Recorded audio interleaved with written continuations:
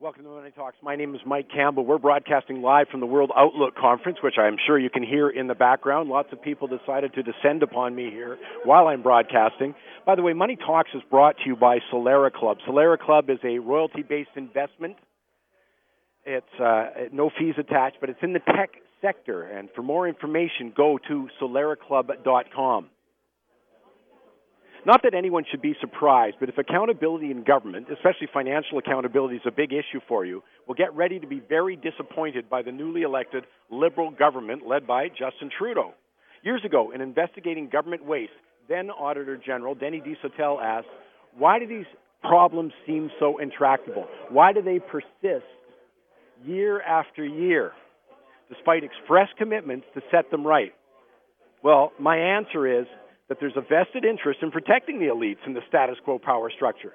The Conservatives tried in the most mild of ways, I think, to increase financial accountability. They did it for the public sector, Native Affairs, and for unions through a private members bill they supported.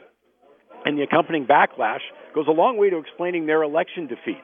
I mean, challenging the political power groups was also at the root of the Ontario Conservatives' defeat in the last provincial election, and explains why the Ontario Liberals were re-elected despite a litany of scandals and incompetence.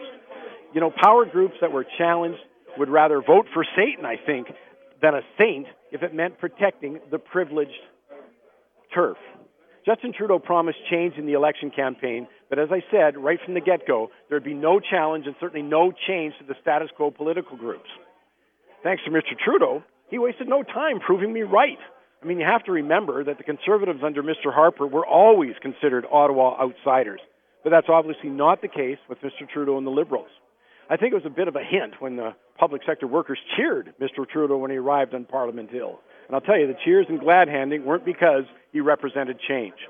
The only change is back to the old ways. So say goodbye to the Transparency Act, which forced native bands to reveal the salaries of band officials. You know, the legislation that shone the light, on some outrageous salaries like Chief James Aluk of the Peerless Trout First Nation, population 864, was paid $205,000 in salary and $110,000 expenses. Wouldn't have known about that without the Transparency Act. Chief Darren Whitford of the Ochese First Nation, population 1,270, base salary $164,000 plus. By the way, and another plus, $100,000 for travel and personal expenses, for a total compensation of over $265,000. Chief Ron Giesbrecht of the Coquitlam First Nations, who received $914,000 in remuneration last year, plus an additional $16,000 in expenses. Of course, it's tax-free, so that's the equivalent of what, $1.6 million before tax? But again, without the Transparency Act, the native band members themselves would never have known about that. But Mr. Trudeau's canceling it. But that's not all. This week, Treasury Board President, old-time federal Liberal Scott Bryson, declared it was a priority to repeal the legislation designed to permit the federal government to curtail public sector sick leave costs. Sick days taken in the public sector have increased 45% since 1995, compared to really a fractional increase in the private sector same period. The average civil servant takes just over 2 years a week in 2 weeks a year in sick leave, 2 weeks a year. Not quite a week more than the private sector workers, who average 6.5 days. About 2 weeks more, by the way, than anyone sitting here listening today, self-employed or pay-for-performance workers, are going, what am I talking about, sick days?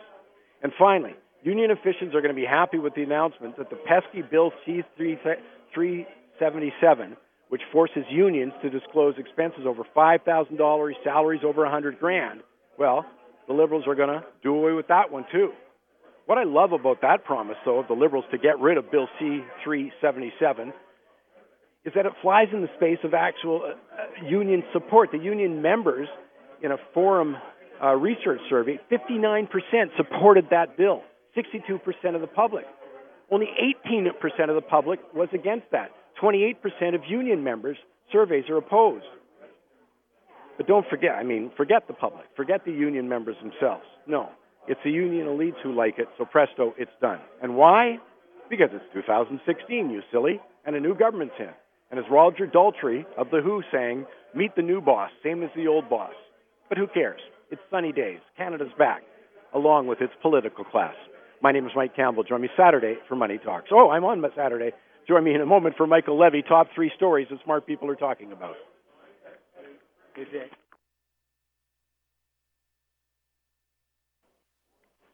We're broadcasting live from the World Outlook Conference today. You can probably hear the ambient sound. I think that's the way they put it, of people milling around. We have a sold-out crowd here, sold out last night for a terrific group of interviews and speeches, etc., some workshops, all of that going on again today. Michael Levy joins me on the line right now, though. Top 3 stories that smart people are talking about. Mark, you can see it's a little noisy here, Mark. Sorry, Mike. You can call me Morris, okay? A Mark and Morris show. Yeah, there we go. So let's have number 3.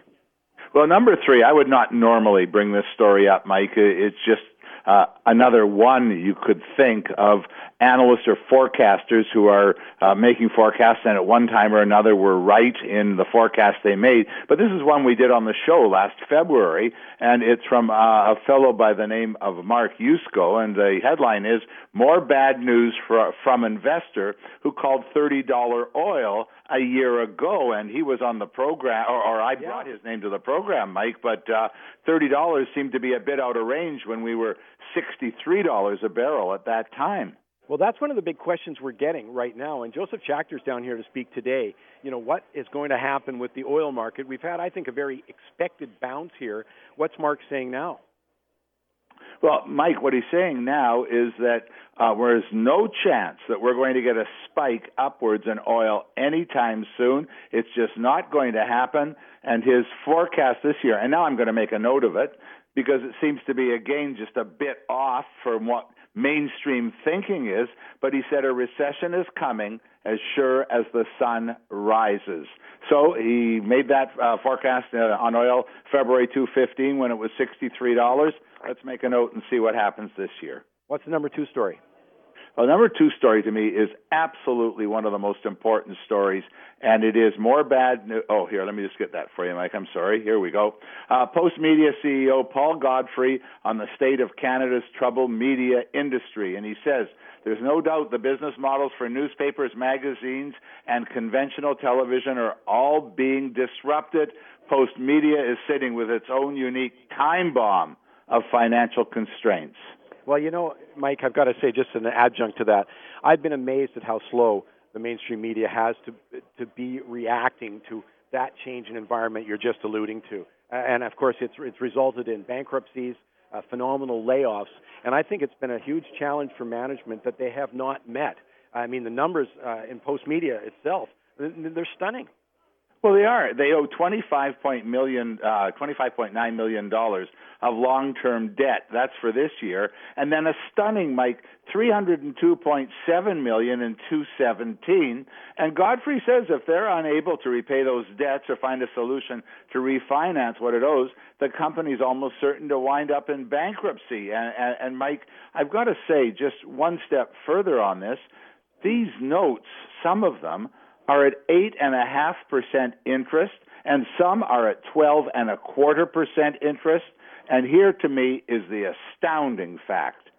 A lot of their debt is in U.S., Mike, and it's not hedged. So as the Canadian dollar heads down, they have to make more and more payments. So I think that their position is absolutely untenable. Absolutely. I mean, as you say, that's a great example of why currencies matter. I mean, if they had $1 million out in loans in U.S. dollars, they got to pay it back with 1.4 million Canadian now. I mean, that's not doable, as you say. What's the number 1 story?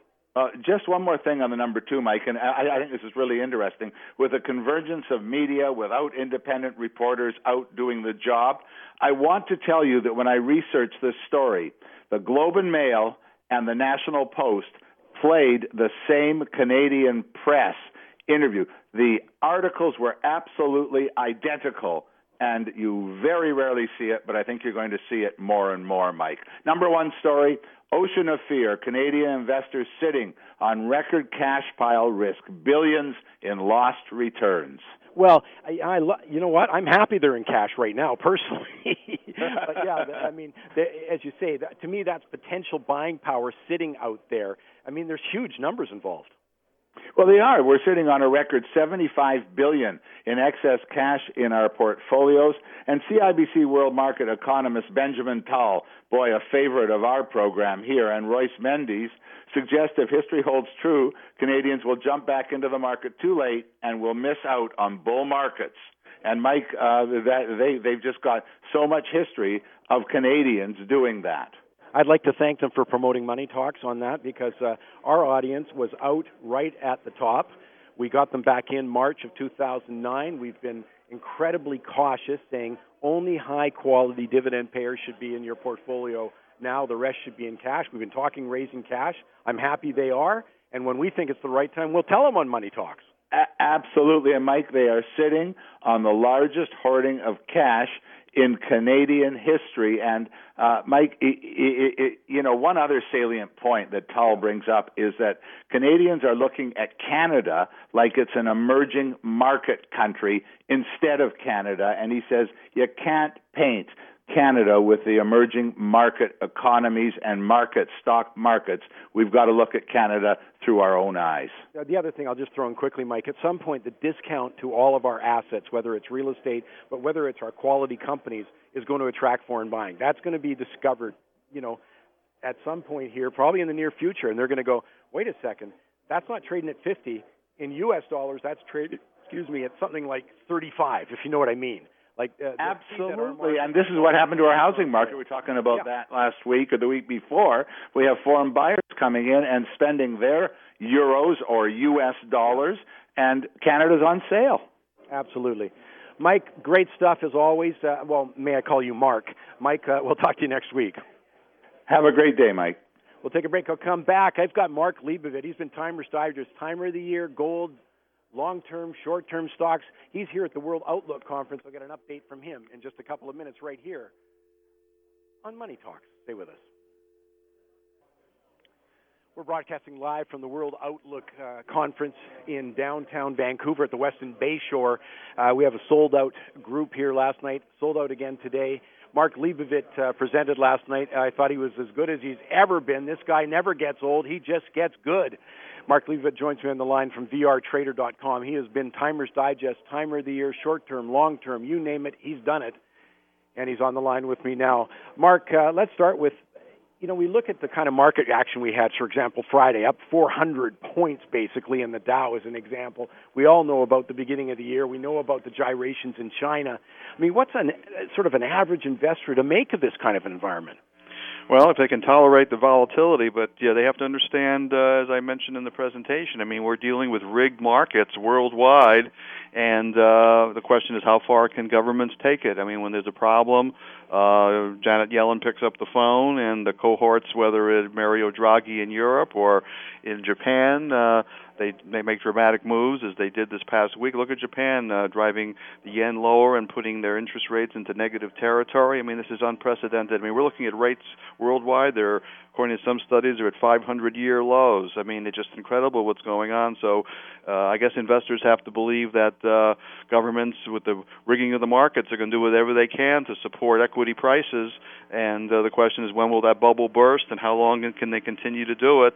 The market was oversold. It was due for a bounce, and they pulled one just like they did in August. If you remember, Mike, at the August 24th low, China comes out, and suddenly the markets take off. But ultimately, the forces of gravity prevailed, and reality of a world recession and the economics took hold, and markets came down to new lows in the past week or so. So the question is, will this be the same pattern? Rally for a while, and then the force of gravity and reality takes hold again, and markets plummet to new lows a little later in the year. So, answer your question, investors have to be willing to accept this volatility, or definitely be diversified, not have all their money in the equity markets.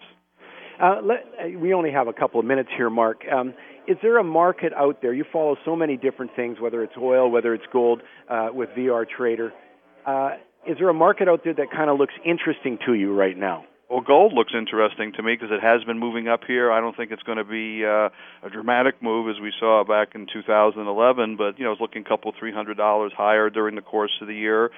Silver as well, so I think there's a little bit of a play there. Bonds still look okay to me. I've been saying this all last year, and I still feel that way. Interest rates really aren't going up, so there's going to be some defense in the bonds. The question is, what type of bonds do you buy? There's differing views. Should you buy government bonds? Some people don't like that. They say corporate bonds instead, so there's still going to be a floor under that, I believe. So those are two, quote-unquote safe areas. But, we trade the market. There are a lot of opportunities. Of course, yeah. And, we presented some stocks at the conference last night that we thought, would be of interesting. Like one, for example, there's a lot of interest in solar stocks, so there might be a play in some big names in that group. So there are going to be opportunities during the course of the year. We're always finding, trading opportunities. And, of course, we also follow, some more arcane situations like the cannabis group and other things that are providing some opportunity and trading opportunities. But I would say the safe bet are bonds and gold here. And as far as equities, they're going to swing around. And if we get high enough here, I'm suspecting there's going to be another short sale opportunity in the equity market, the way I'm reading the numbers. We've got 1 minute here. U.S. dollar. U.S. dollar is going to, I think, overall stay strong. If it takes out that 101 high, you have potential up to 115 in the U.S. dollar next year or two. That's what this little bull flag formation that I presented at the conference is last night. Now, maybe short term we get a little bit of a pullback, but I think the trend says it's still going to be higher. And look what's going on worldwide with the yen collapsing, with the government intervention. We're going to continue to see that. So what's going to end result's going to be money flowing into the dollar. And again, that's a key to what commodity prices are going to do, across the board. I mean, I still think if you get the U.S. dollar trend right, you sure get a lot of other things. I mean, obviously you get what the euro is going to do. Yeah, but look also what happened. There's discrepancies, too. Now, you can't always follow the inverse relationship, one market to another. We saw gold moving up here the last 3 weeks, $70, $80 an ounce, even in the face of a strong dollar. We saw crude oil bounce this past week, even in the face of a strong dollar. So markets, you have to really evaluate them independently. So I'm not going to not play gold or crude oil on a trade if the dollar is up. You have to look at them individually. When you look forward, again, biggest mistake you're worried that people may make in this coming year, or biggest surprise that's going to grab them and hurt them?